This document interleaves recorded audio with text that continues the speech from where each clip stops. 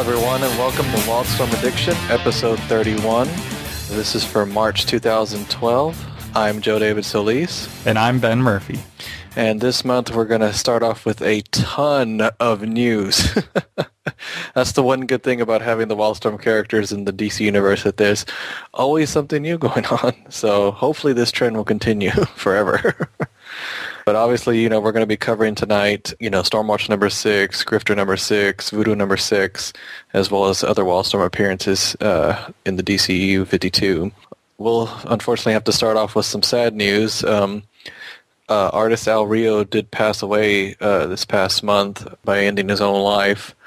He was well known for following up J. Scott Campbell's run on Gen 13. His work always centered around drawing beautiful women, and his art was always eye-catching. So we heard Wildstorm Addiction send out our condolences to Al's family and friends during this difficult time. So that was definitely a shocker, because he was not a young man, but he definitely was not old either. So I think I finally saw a picture of him. So definitely sad. It's kind of weird to see that the creators that we're knowing are starting to pass away. Yeah, I guess that's true. We've had a few over the last year or so. Yeah. I mean, heck, Stan Lee is 89. He's as old as my grandfather. So, and I'm hoping and praying I get to meet him here in May. He's supposed to come to Dallas, so that should be cool. Anyway, on to the rest of the news. We finally did get word of the next Stormwatch writer. It's Peter Milligan, who has written and will continue to write Red Lanterns and Vertigo's Hellblazer title, and that's going to be starting with number 9.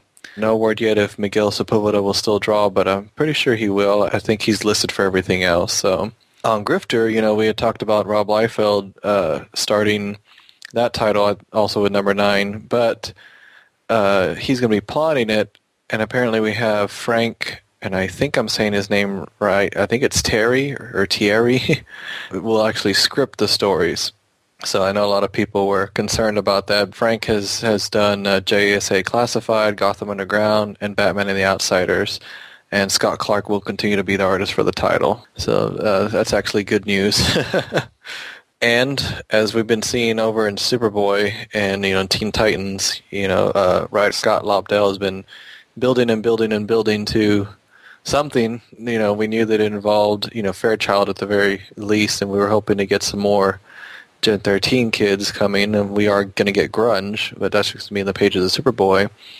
But we are, as we saw last month, going to get the Ravagers number 1 coming in May, and that's going to spin out of a month-long crossover that kicks off with Teen Titans Annual number 1 in May. And it's written by Teen Titans, Superboy, and Red Robin, and the Red Hood, and the Outlaws writer Scott Lobdell, and also Tom DeFalco, who's been writing Legion Lost.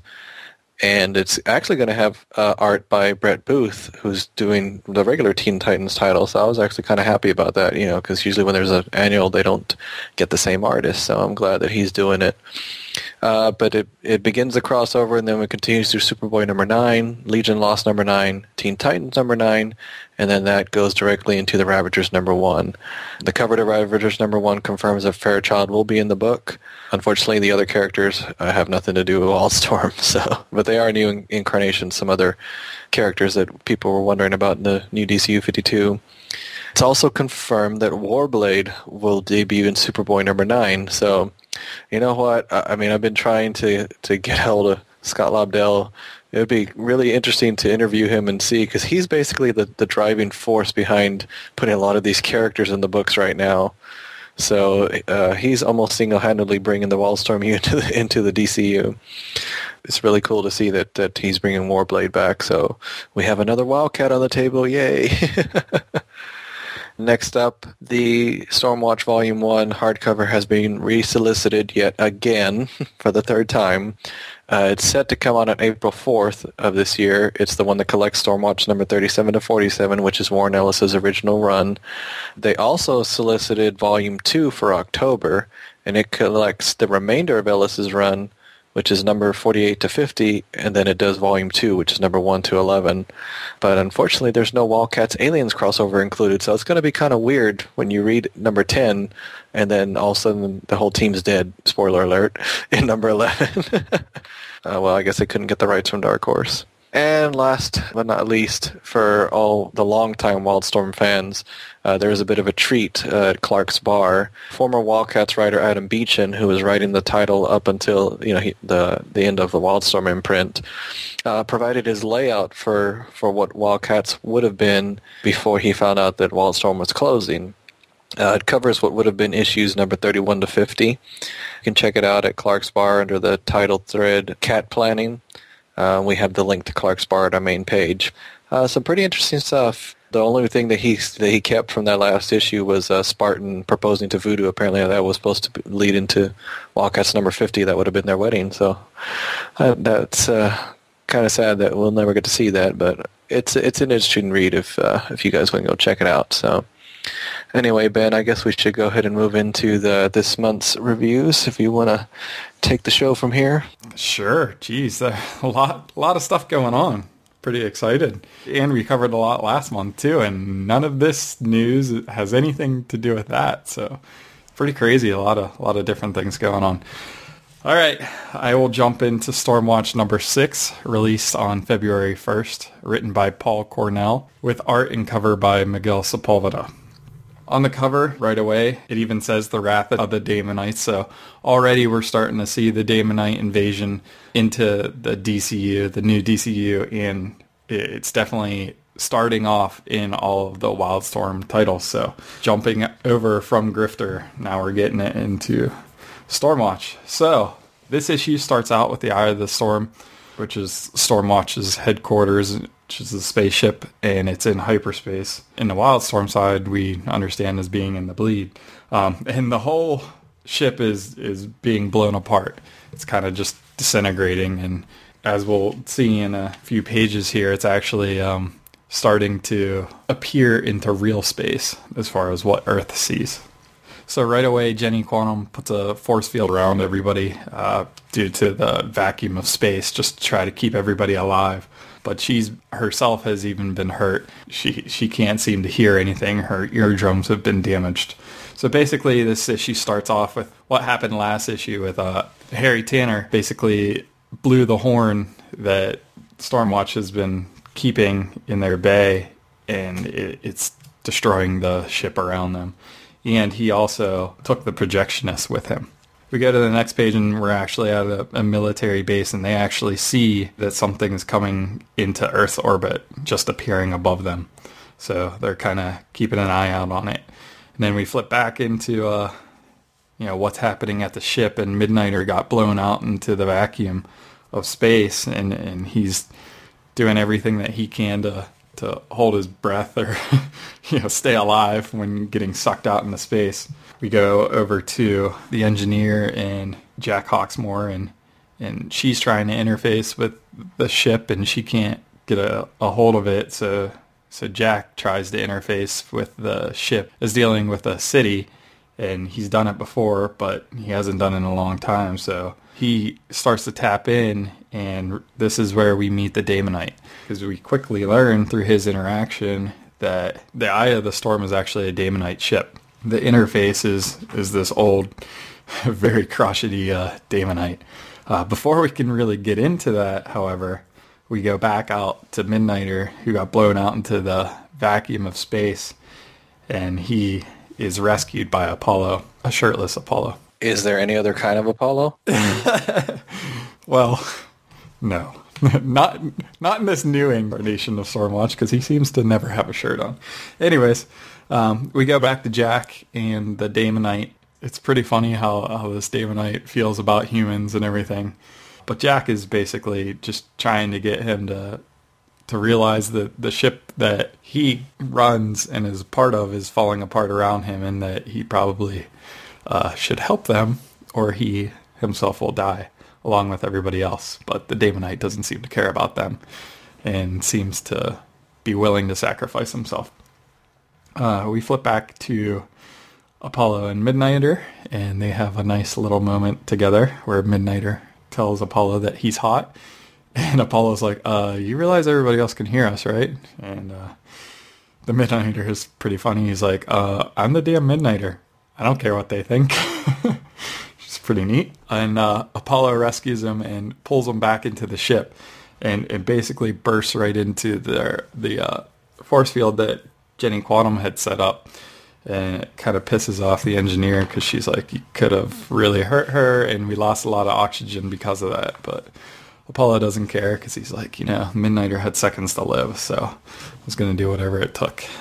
And so the engineer put up a force field around them to kind of supplement what Jenny was doing, since her ears are still killing her.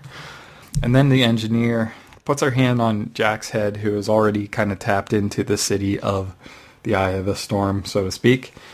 And she says, I've never tried this before, and she powers up Jack's synapses. Whatever that means, I don't know, but basically he grows really big and powerful in his world where he talks to cities. So he grows large enough in that kind of reality to where he can kind of be on an even plane with the Daemonite. And he actually pulls his tentacles, whiskers that are on his chin, and pulls them down to his level. It's like, you gotta bring the ship back together. We're all dying. And the Daemonite's like, why should I save you, scum? You're humans, you know. So eventually they come to an agreement. Jack said that he won't ever get rid of that Daemonite's partial control of the ship. He won't lock him in a closet, so to speak, because that's what they had done.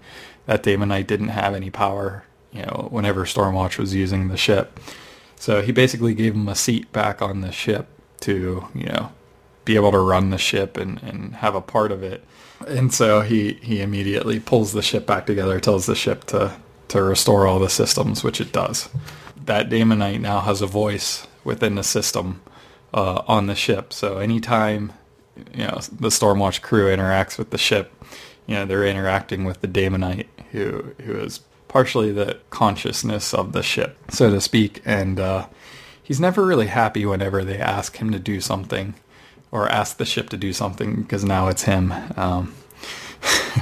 So anytime they ask him to do anything, I think the engineer asks, to put life support back on full as soon as the ship comes back together, and the Daemonite's like, as you command, foul unbeliever. It's pretty neat. And there's more of that, but you guys definitely got to read it. So anyways, they're looking for the sick bay or the medical bay, as the Midnighter's pretty banged up, but so is Jenny Quantum, and he says, her first. Get her healthy first. The engineer and Midnighter have a conversation about Harry Tanner, about what he did. The engineer always tried to allow for his deceitful power, so apparently that is a power of Harry Tanner's, that he is the most deceitful person, or can manipulate anybody. And this is where the Midnighter decides that he's actually gonna join the team, now that he realizes that Harry Tanner's the single worst bastard in the world, and he wants to take him on, and he knows that he can't do it necessarily on his own. So he's gonna join Stormwatch. And he basically tells the engineer that, if he's going, Apollo will definitely join as well. We go into the holding bay from here in the eye of the storm, and this is where the horn is. Martian Manhunter's talking to Apollo here. He's talking about how Harry Tanner blew the horn, and it's likely what started destroying the ship and everything. And he's actually crumpling some piece of technology up, and I can't remember. Do you know, Joe, what he's destroying right there? It's the bomb, because he says, I considered him a friend. He's talking about Harry. He says, this is what he used to kill us. I knew he was talking about Harry, but it was just weird that he was crumpling that up, and I didn't quite know what it was. But it was, I guess, what was attached to the horn to blow it and get that going. We get back to the control deck, and Jack Hawksmoor's there, and he's talking to the ship, and he's saying, we're back in hyperspace. You're doing as you're told. And the ship is like, I don't have a choice, absurd scum. Now they're starting to talk about leadership, but before that, we flip back over to the U.S. government, who was tracking that location, or noticed that the ship fell into real space.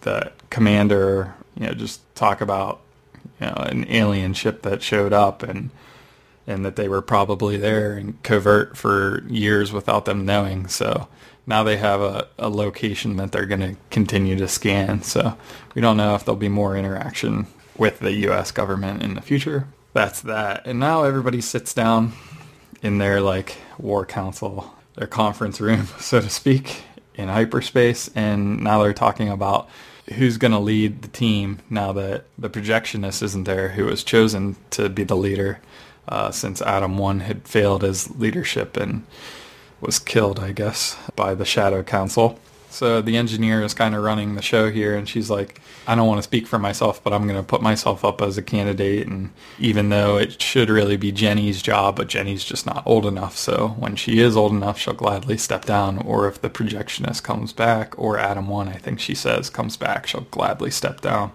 So Jenny's like, whatever, I don't care. I'll vote for you. And the Martian Manhunter doesn't want to vote. He says he'll just be part of the consensus. And then Apollo finally throws his hat in the ring and says, if you'll have me, I'd want to be part of this team as well. And you've got my vote. So he votes for the engineer as well. And Jack's like, this is all going too fast. And I'm sure he's kind of annoyed by it. But anyway, so the engineer is going to be the new leader for the time being. And her first thing is to look at the map that Harry Tanner was going after. It's a bunch of Stormwatch security caches that Atom 1 had stored up or hidden and had been tracking, I guess, all around the world. And she shows this map that has all of the Flash's symbols on it. And some of them are gold and some of them are black. And black meaning it's a dangerous item, and gold meaning that it's something valuable.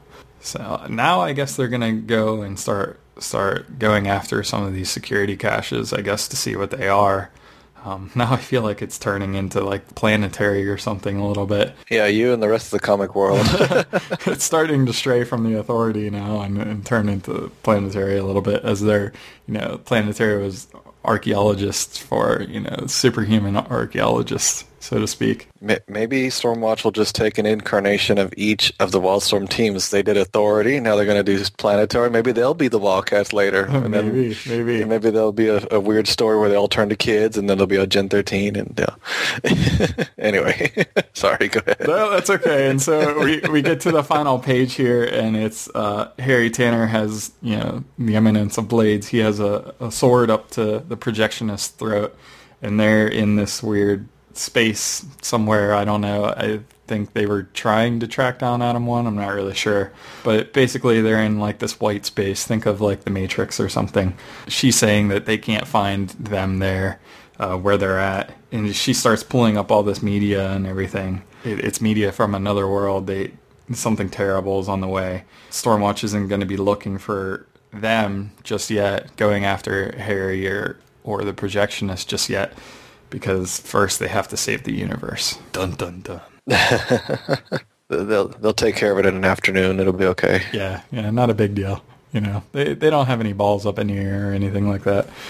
Very interesting issue. I feel like this title has gone so many weird places in such a short amount of time. I mean, this is only issue number 6, so a lot of changing of the guard, so to speak, for the leader of Stormwatch.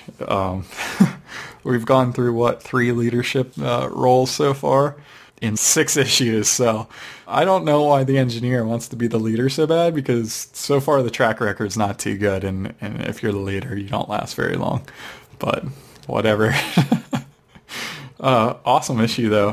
This continues to be my favorite title of all the Wildstorm titles in the new DCU.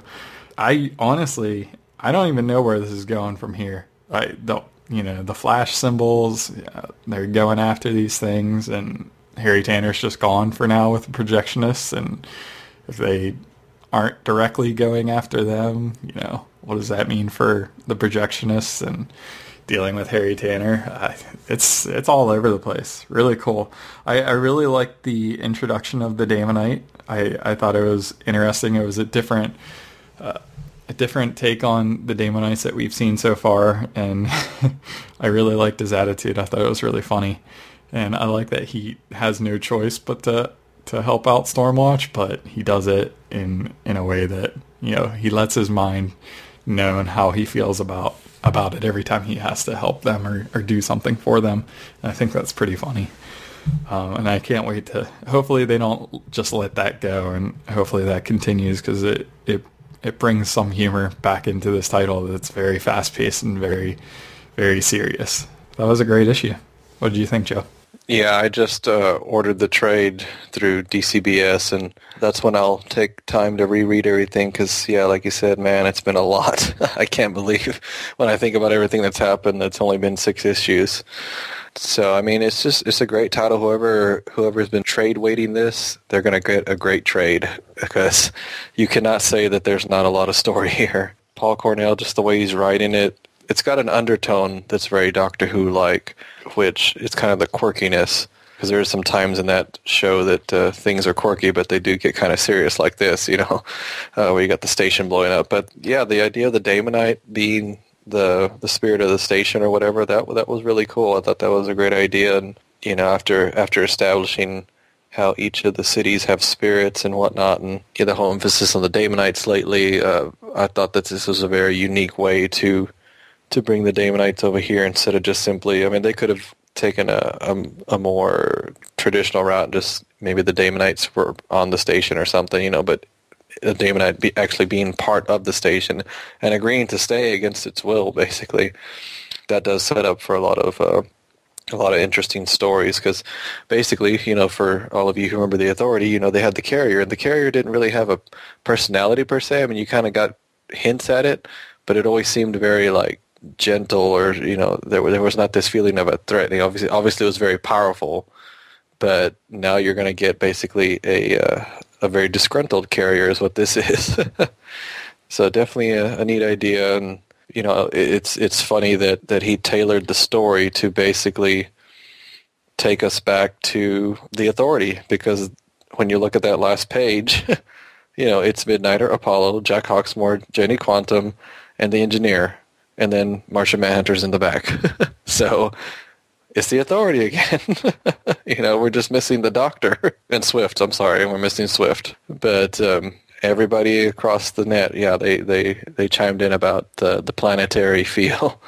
So it's interesting that's where they're going to go next. It'll be interesting to see if that's what they do immediately next, because with, was it Paul Jenkins doing just 2 issues of this?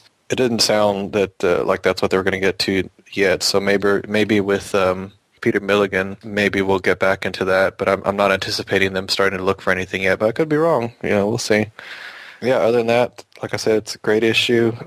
Miguel Sepulveda's art's definitely gotten a lot stronger. I think he's gotten more comfortable with the characters. So I'm glad that he is going to be on for several more issues, because obviously, it just gives them more time with the characters to refine them and to give them a certain look. So it's still the strongest of the Wildstorm related titles, I think. Yeah, and I forgot to mention to everybody that this is Paul Cornell's last issue. And not only that, but since issue number 5, it's been up on the DC Comics website in the solicits that there has been a variant for each of these issues, and I just double checked it. Issue number 5, 6, 7, 8, and 9 all have 1 in 25 variant covers, in case you're interested. Yeah, no, I've been seeing that because DCBS always offers that, which I'm not sure if it's a default, because I think to myself, it's really a variant for every single thing here. No, that'd be neat. I need to go look that up later. So, but let's go ahead and move on to the next one, which is Grifter number 6, which was released on February 8th. It's written by Nathan Edmondson with art and cover by Scott Clark. So we're rounding out all the issues now with the number 6s, which is basically the first trades of everything. Like we just said, the Stormwatch one came together into what I think is going to be a really cool trade. When we move on here with Grifter, we do come to a climax of sorts. The first 3 issues were a lot of setup, and it's been interesting since Scott Clark came on as the artist. It seems like Nathan Edmondson ramped up the action big time, and I'm still curious to know if he did that because Scott Clark is definitely more of an action artist, I think. I don't know why I just consider him that. It just seems like that's what I've always associated him with. It he has to be doing a title that has a lot of action, and to me he does it well. So as we come in here, Grifter's captured. We got Sophia on her way chasing down the Daemonite ship that he's been taking aboard. As we open up the panel, we have Carver. That's the Damonite leader's name, right? Yes, it is. Yeah, because I remember that it was like Holden Carver from Sleeper. I was like, oh, that's weird. But I thought it's interesting that on the view screen behind Carver, we see an image from the last issue of Voodoo, which is the image of her half Damonite, half human. So I do like that they are alluding to each of the stories back and forth, because as we'll see later in Voodoo number 6, they keep that up. So as we continue, Scott Clark reminds us that not only does he draw good action scenes, but he does draw beautiful women well. Because we have Gretchen, Grifter's love interest, who's been captured, and apparently they've been working her over and beating her up and whatnot, because she has a little bit less clothes on than when she first got captured. It looks like she's just been torn at and beaten at. So that's why I like that it's Scott Clark drawing her. Sophia, on the other hand, the other beautiful woman in this title, this girl is crazy. This girl is like Michael Bay's dream girl come true. I mean, I don't know. I mean, she doesn't explain exactly how she's tracking it, or wait, does she? Yeah, I mean, she's tracking the Damonite ship, and she's just in a little Cessna plane, And then she proceeds to, as she finds where she thinks the ship is, mind you, where she thinks the ship is, she jumps out of the plane and lands on the cloaked ship, and then proceeds to find the entrance, even though she can't see anything. So, as much as I miss Zealot, this girl definitely got some Zealot-like qualities that I could appreciate. So then we go back into the ship, and, basically the Damonites are calling forth one of their leaders, which I assume, they call him the Black Curate. Of course, Grifter in the middle of all this is not going to let this happen, so he's trying to escape. He grabs his masks and runs over to Gretchen, who's in an energy cage. They have a nice little moment where I love yous are exchanged, and then we realize that he wasn't just doing that to be dramatic, because as the Damonites pull him away, after Grifter hears this cry for help, which is not fully explained, but it distracts him long enough to where the Damonites grab him and restrain him again. But that's when Gretchen realizes that when he handed her his mask, he actually put a knife inside of it. So she finds that. And then we jump back to Crazy Sophia, who is somehow infiltrated the Damonite ship. And she just picks a random place that, as she puts it, she's brought a couple of wrenches to throw into her plans, and those wrenches resemble grenades. She does that in order to sabotage the ship.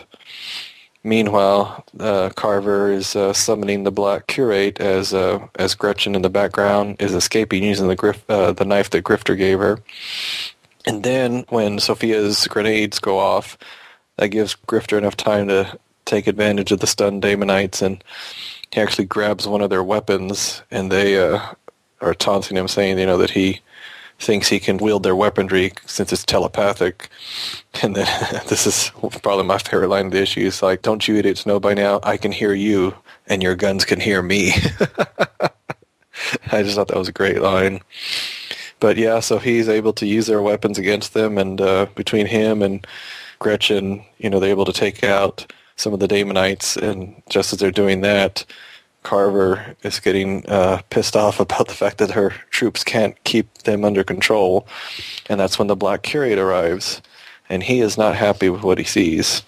So even though Carver's about to take matters into her own hands and actually take Grifter out, the Black Curate's so upset at her that he ends up killing her, which of course allows Grifter to escape.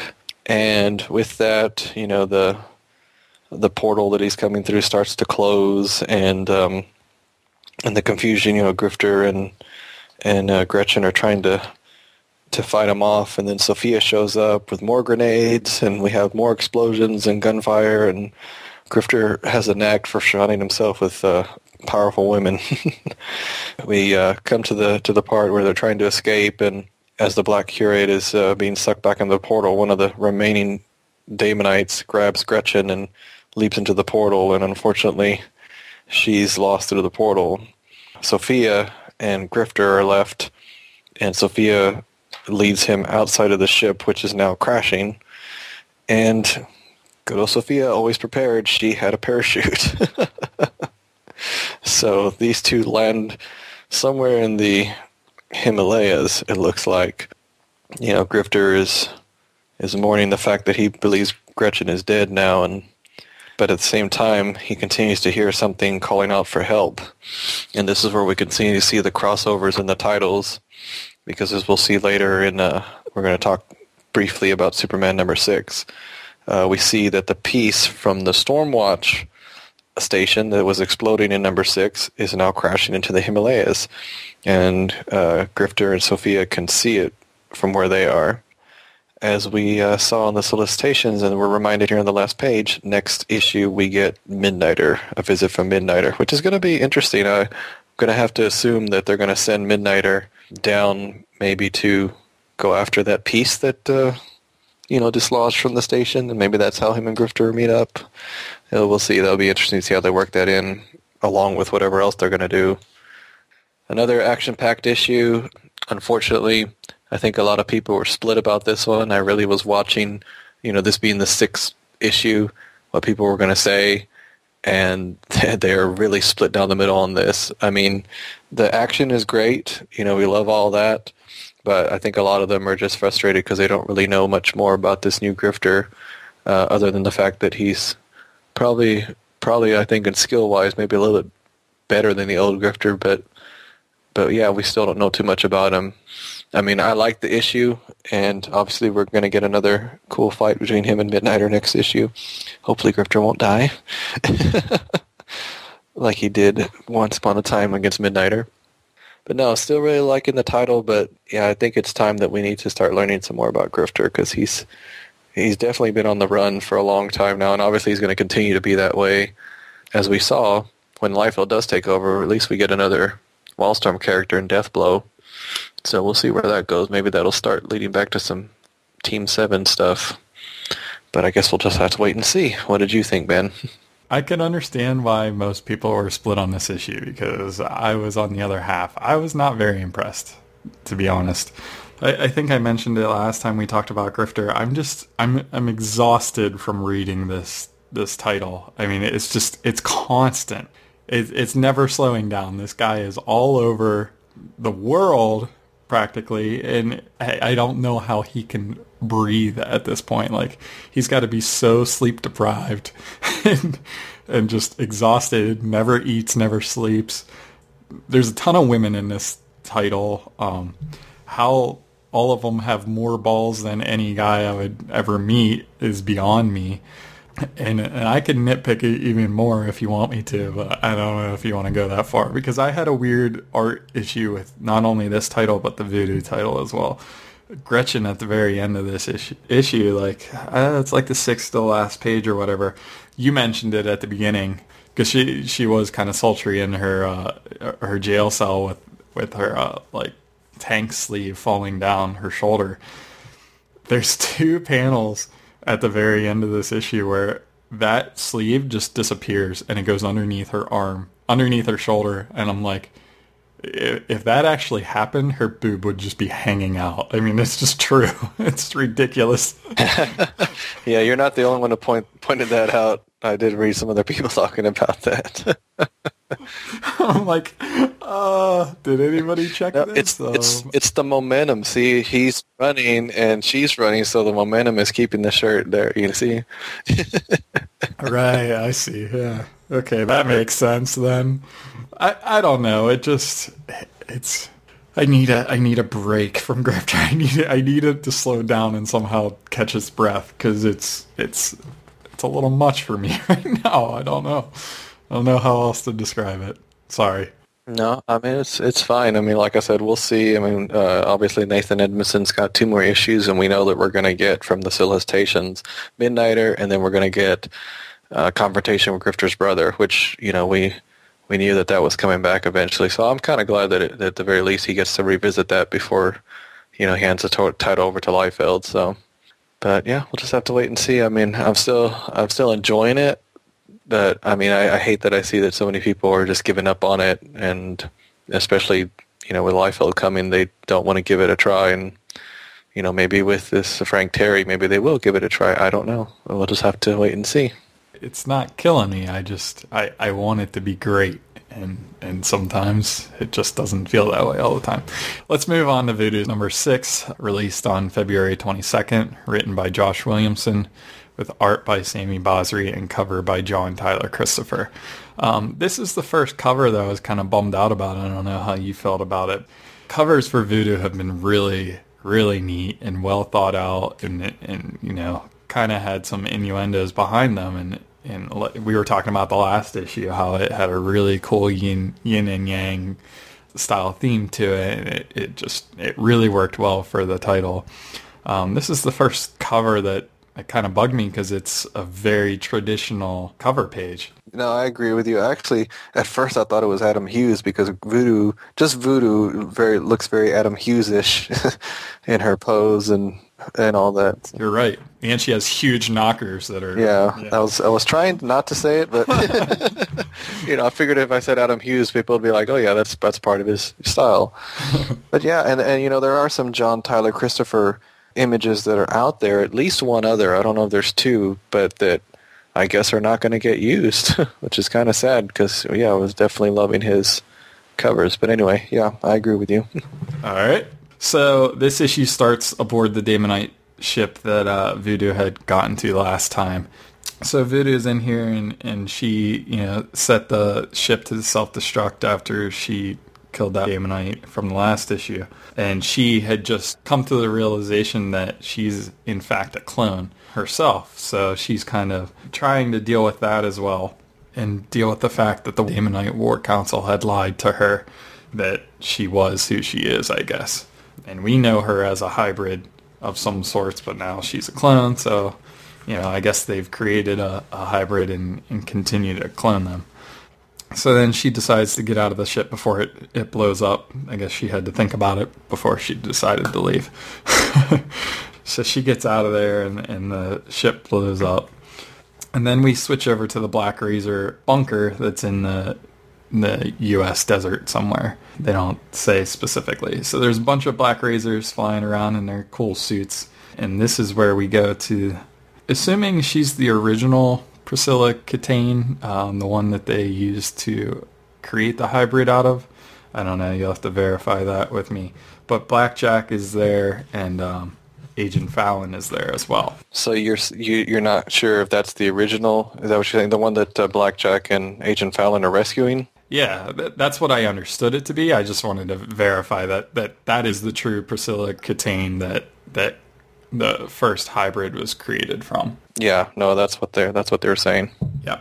All right. There's your verification, folks. And this is where we get to the title page, which is Voodoo and Smash and Grab. So this is where Blackjack and Agent Fallon are actually trying to break out the original hybrid Priscilla Catane out of this Black Razor facility.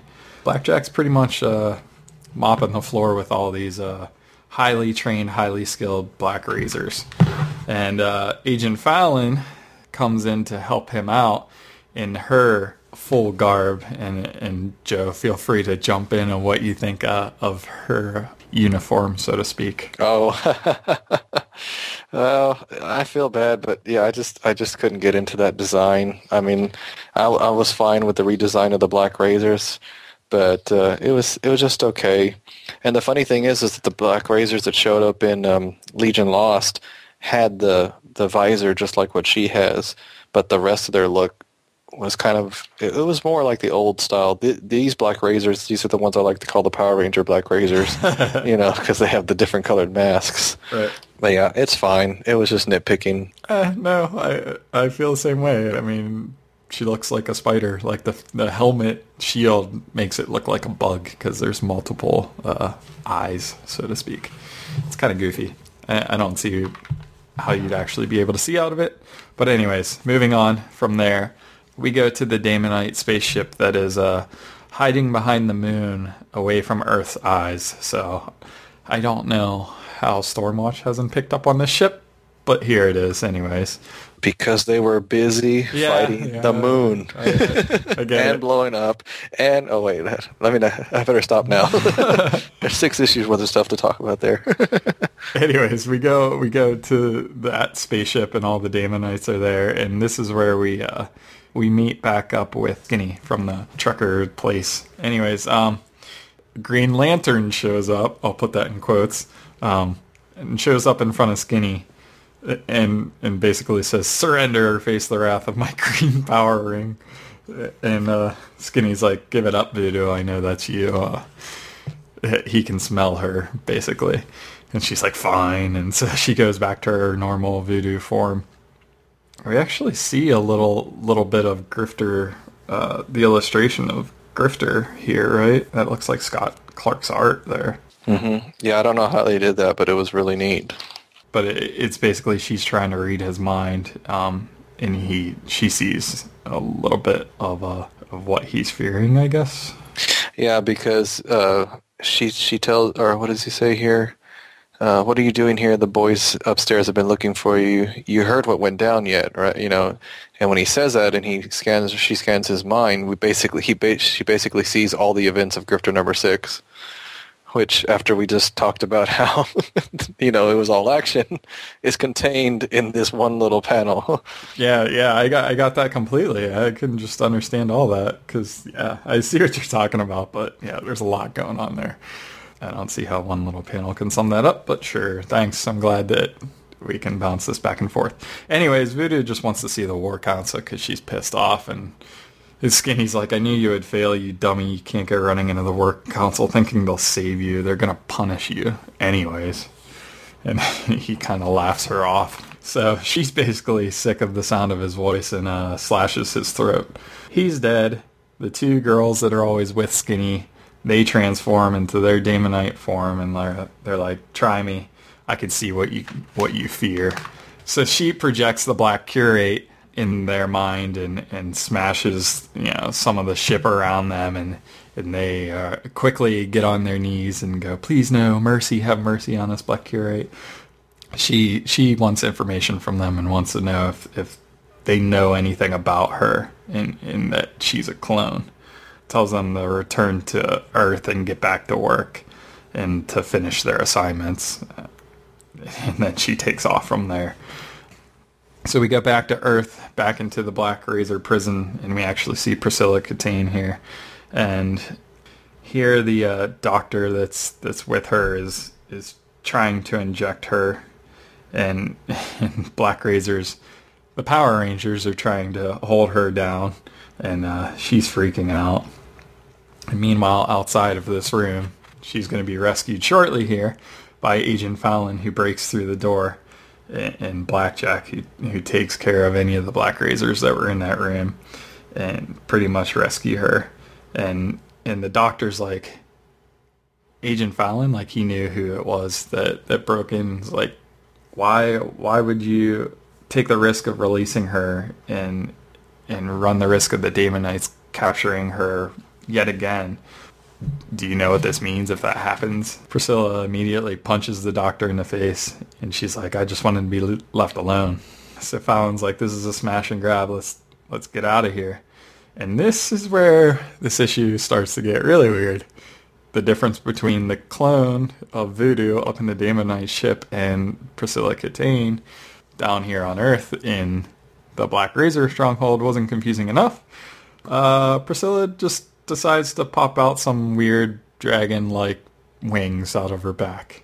So basically she's been experimented upon either by the Daemonites or the U.S. military. Who knows? But she decides to fly off with Fallon and Blackjack, who rescued her. And now we go to the Blackhawks training facility. Blackhawks. Let me make sure you understood that. Blackhawks. Not Black Razors, Blackhawks. We good? We clear on that? Crystal. Just making sure everybody understood that. So basically there's an incoming call from the Black Razors, and this is Lincoln. Do you have any background on this character? He's part of Blackhawks. All right. There's your background. I just double checking that if you had any extra information that I didn't have. He's on the cover to number 1. I remember, because I remember the look. All right. So this is a gray-haired guy.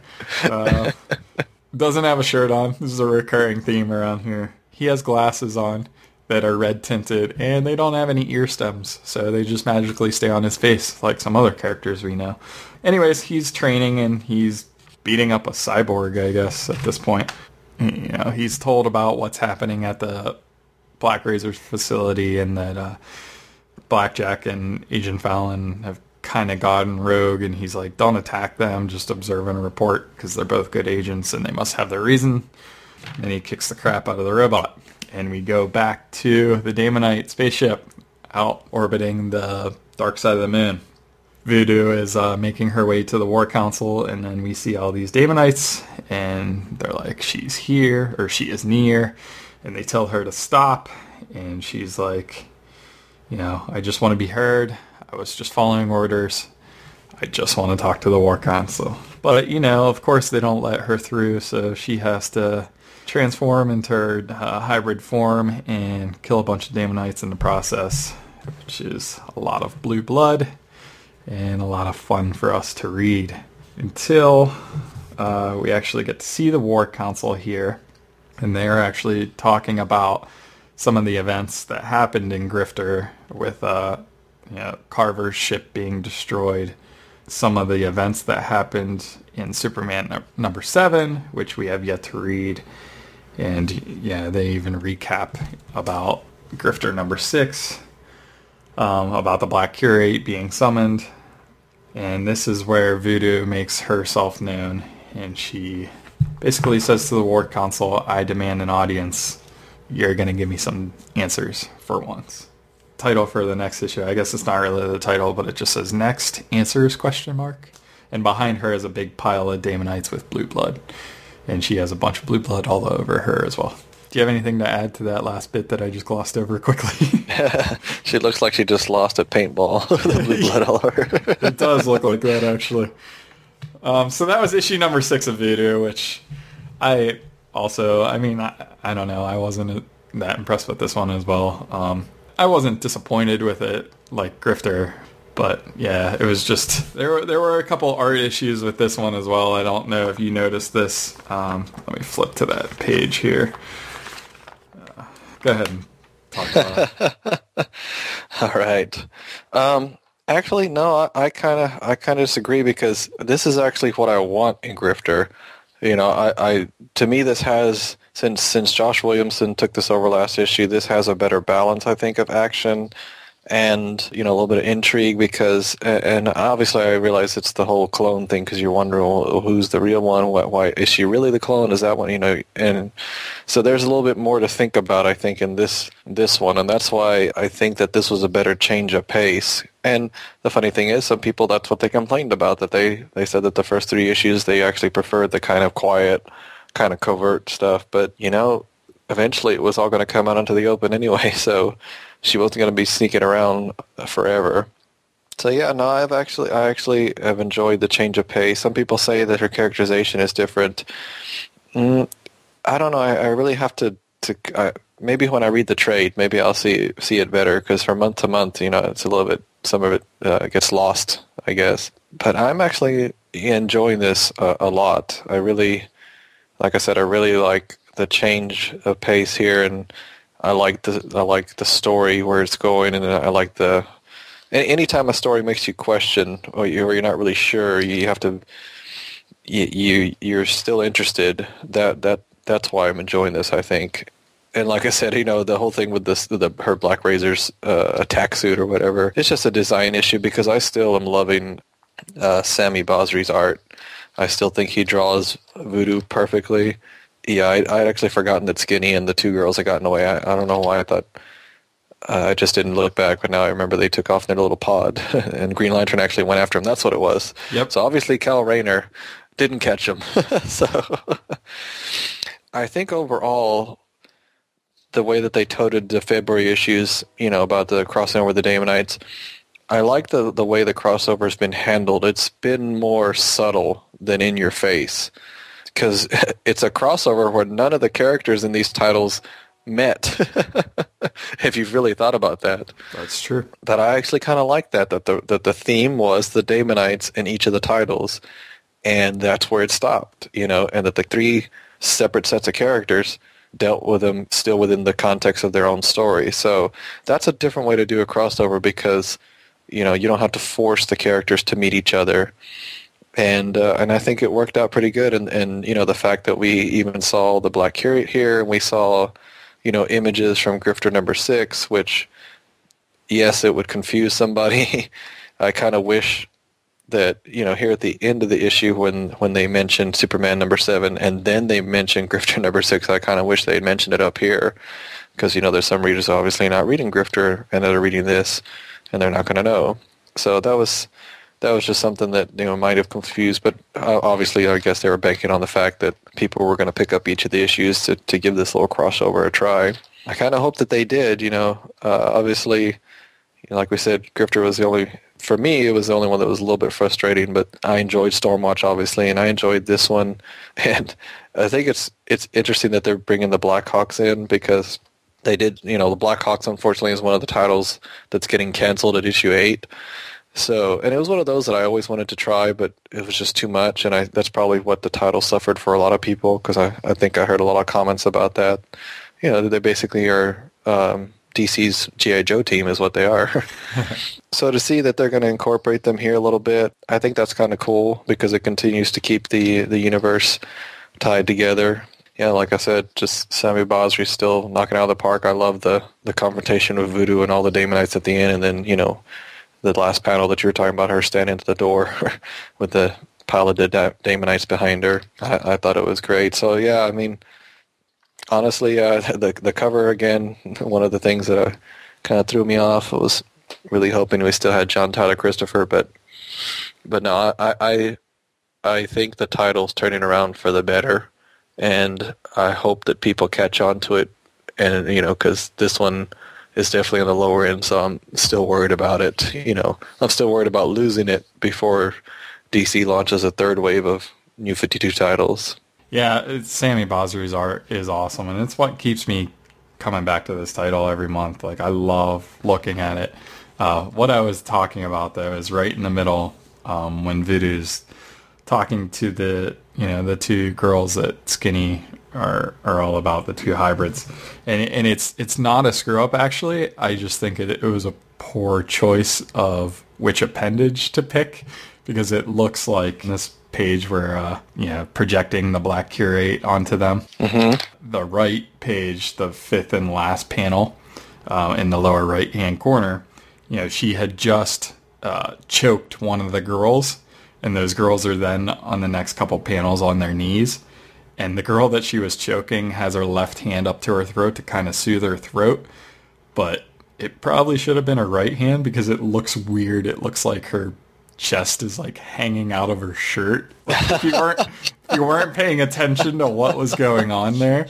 Wow, I hadn't even seen that. It looks odd. So if they would have picked her right arm, it would have made a little bit more sense. But or just lowered Voodoo's hand a little bit. Yeah, it looks. That's funny. At first, I thought it was a screw-up. I had to go back and actually look at it and be like, oh, no, that's actually her arm. But it doesn't look like it at all. This has been the month of boobs, I guess. Yeah. Apparently. I apologize. Sorry. Hey, after seeing Gretchen's almost come out last issue, maybe it was still fresh in your mind. You're like, well, maybe. Yeah. Maybe. And that's probably just a translation that gets lost, between penciling and inking. Those lines probably just got missed, but yeah, just looked weird. So, anyway, all right. Well, let's go and talk about some other Wildstorm sightings and tie-ins. Of course, the first month that I pick up Demonites from the stands, there is no tie. So, way to go! Yeah. So, still a cool title, but there was nothing that I could see. But apparently in coming issues, they mentioned something about somebody thinks that they killed Merlin, so that's going to be interesting. Superboy number 6, no Fairchild appearance except for in flashbacks. We do get a good fight between him and Supergirl, so that was pretty cool. Still enjoying that title a lot. The surprise of the month was Deathstroke number 6. Apparently all of a sudden, people started talking about this panel that showed a flashback with Deathstroke and showing that it appears that Midnighter killed Deathstroke's son, who is the original Ravager. So that did raise a lot of eyebrows online, I guess you could say. People really discussing that and wondering what's going on there. And the funny thing is that the spike on Midnighter's chin finally came in handy, because they don't necessarily show Midnighter, but they show enough to where it's obviously his chin, his spiked chin. So. I'll have to pick that up next time I'm in the shop and flip through it to see. Yeah, well, you can see it's literally one page. You can see it at Clark's Bar. Okay. Legion Lost number 6, I didn't flip through it, so I don't know if there was any more Martian Manhunter in there, or Green Lantern Corps number 6. Did you get to look at those? I believe I flipped through them really briefly, but I keep getting confused between issues 4, 5, and 6, because I'm not picking them up really, I'm just flipping through them. So I think Martian Manhunter was still in both of them, but I mean, no real obvious Wildstorm ties in any way. Oh, okay. And also Teen Titans number 6, they're getting away from using Fairchild in there, but obviously with the crossover coming, I would assume that we get her in there somewhere, because it's going to lead to her becoming part of the Ravagers. So we'll see how that turns out. It'll be cool to see. I'm just looking forward to Brett Booth drawing her. So, and Superman number 6. Oh, Superman. This one's all you. I didn't get to pick it up even to flip through it and get mad about. So yeah, everybody remembers how we talked about the horn that was in Superman number 1, that it was touted as, oh, this ties into Stormwatch number 1, blah, blah, blah. And it was one page. That's exactly what happens in Superman number 6. I just flipped through it. He's fighting some clone of him. I don't even know what it is. He's fighting somebody who looks like him, and then when he beats them, they disintegrate into nothing. So he's fighting himself throughout the whole issue. Then the last page, we see the piece that fell from Stormwatch land in the Himalayas, and this person gets out of it, but he's completely in a spacesuit. And he's talking about how there's a Daemonite hideout there, and he's walking towards this mountainside, and these doors open, and you kind of see this silhouette inside that kind of looks like a horde of Daemonites. And that's it. So, is it a cameo of Hellspot? We won't know until next issue. I didn't pick it up because of that. So I didn't miss anything, is what you're saying? Not really, no. All right, some other upcoming Wildstorm releases for March. We have Stormwatch number 7 on March 7th. Grifter number 7, Superboy number 7, and Demonites number 7 all come out on the 14th. Hopefully a Fairchild appearance in Superboy number 7, probably as we get closer to that big crossover. Demonites, any likely Stormwatch connections? Probably not, but we'll see about that. And Grifter, I'm sure, will be running somewhere all over the globe with a bunch of women. That's my guess. and Midnighter, remember. And Midnighter. Right. And Grifter is shirtless, according to what just happened. So sure, yeah. As he goes to the Himalayas, he's freezing. Yep. And then we have Voodoo number 7 coming out on March 28th. And remember that all these books are available digitally, either through DC Comics website or Comixology.com, day and date every Wednesday. So you have no excuse, even if you don't get out to the comic book shop. But I would suggest support your local comic book shop first. Yes, I agree. Just a few quick shout-outs before we go. Be sure and check out Chris Stryker's Stormwatch site. No www, just type in stormwatch.ws. And also remember to visit his site, The Higher Authority. It's mainly to visit Clark's Bar. That's why I went ahead and put a link directly to it at the site, at our site, because he doesn't update The Higher Authority anymore with no authority titles. But there are, all the old long-term Wildstorm fans. Shout out to Dr. Funk, who just came back to the Wildstorm, who just came back to the boards. I don't know if you remember him from the old boards, but he's back. Unfortunately, he's one of the ones against the new 52. So we're going to have yet another person, talking bad about it. So, oh well. Also, I guess you could say our unofficial partner podcast, the DC Wormhole podcast, just put out episode 7. You can pick them up at culturalwormhole.com, where they're covering several of the core DCU 52 books. just quick mention, we do have a picture of the Grifter bust at the website, and it looks awesome. So that will be mine. That's all.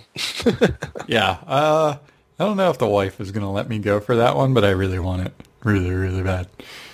And thanks for continuing the whole bust episode. That's, yeah. You said it. We were talking about boobs. Now we're talking about We'll just keep the theme going. Sorry, Yeah. I had to.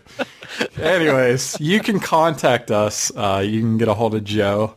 He's twitter.com/grifter78. You can look me up. I'm Yo-Yo Master 146 at the Wildstorm Resource Wiki. You can contact both of us, twitter.com/wildstormaddict, or email us at wildstormaddiction@gmail.com. We also have a Facebook fan page and also a Google Plus page. So you guys never have any excuse to contact us. Let us know what you think of the podcast. Oh, and Joe and I have been updating our suggested reading page. Joe spent a lot of time on that, so we've just gone back through to clean up some of the links and make it look a little bit prettier. So if you or anybody that you know is interested in catching up on older Wildstorm stuff so that they know what the heck's going on in the new DCU, check out our suggested reading page. Yeah, because obviously DC still not really recognizes that those are profitable. Otherwise, they wouldn't have the 2 Stormwatch hardcovers coming out. So, Yep. All right, guys. Thanks a lot, and we will hear from you and let you know what's going on in Wildstorm next month.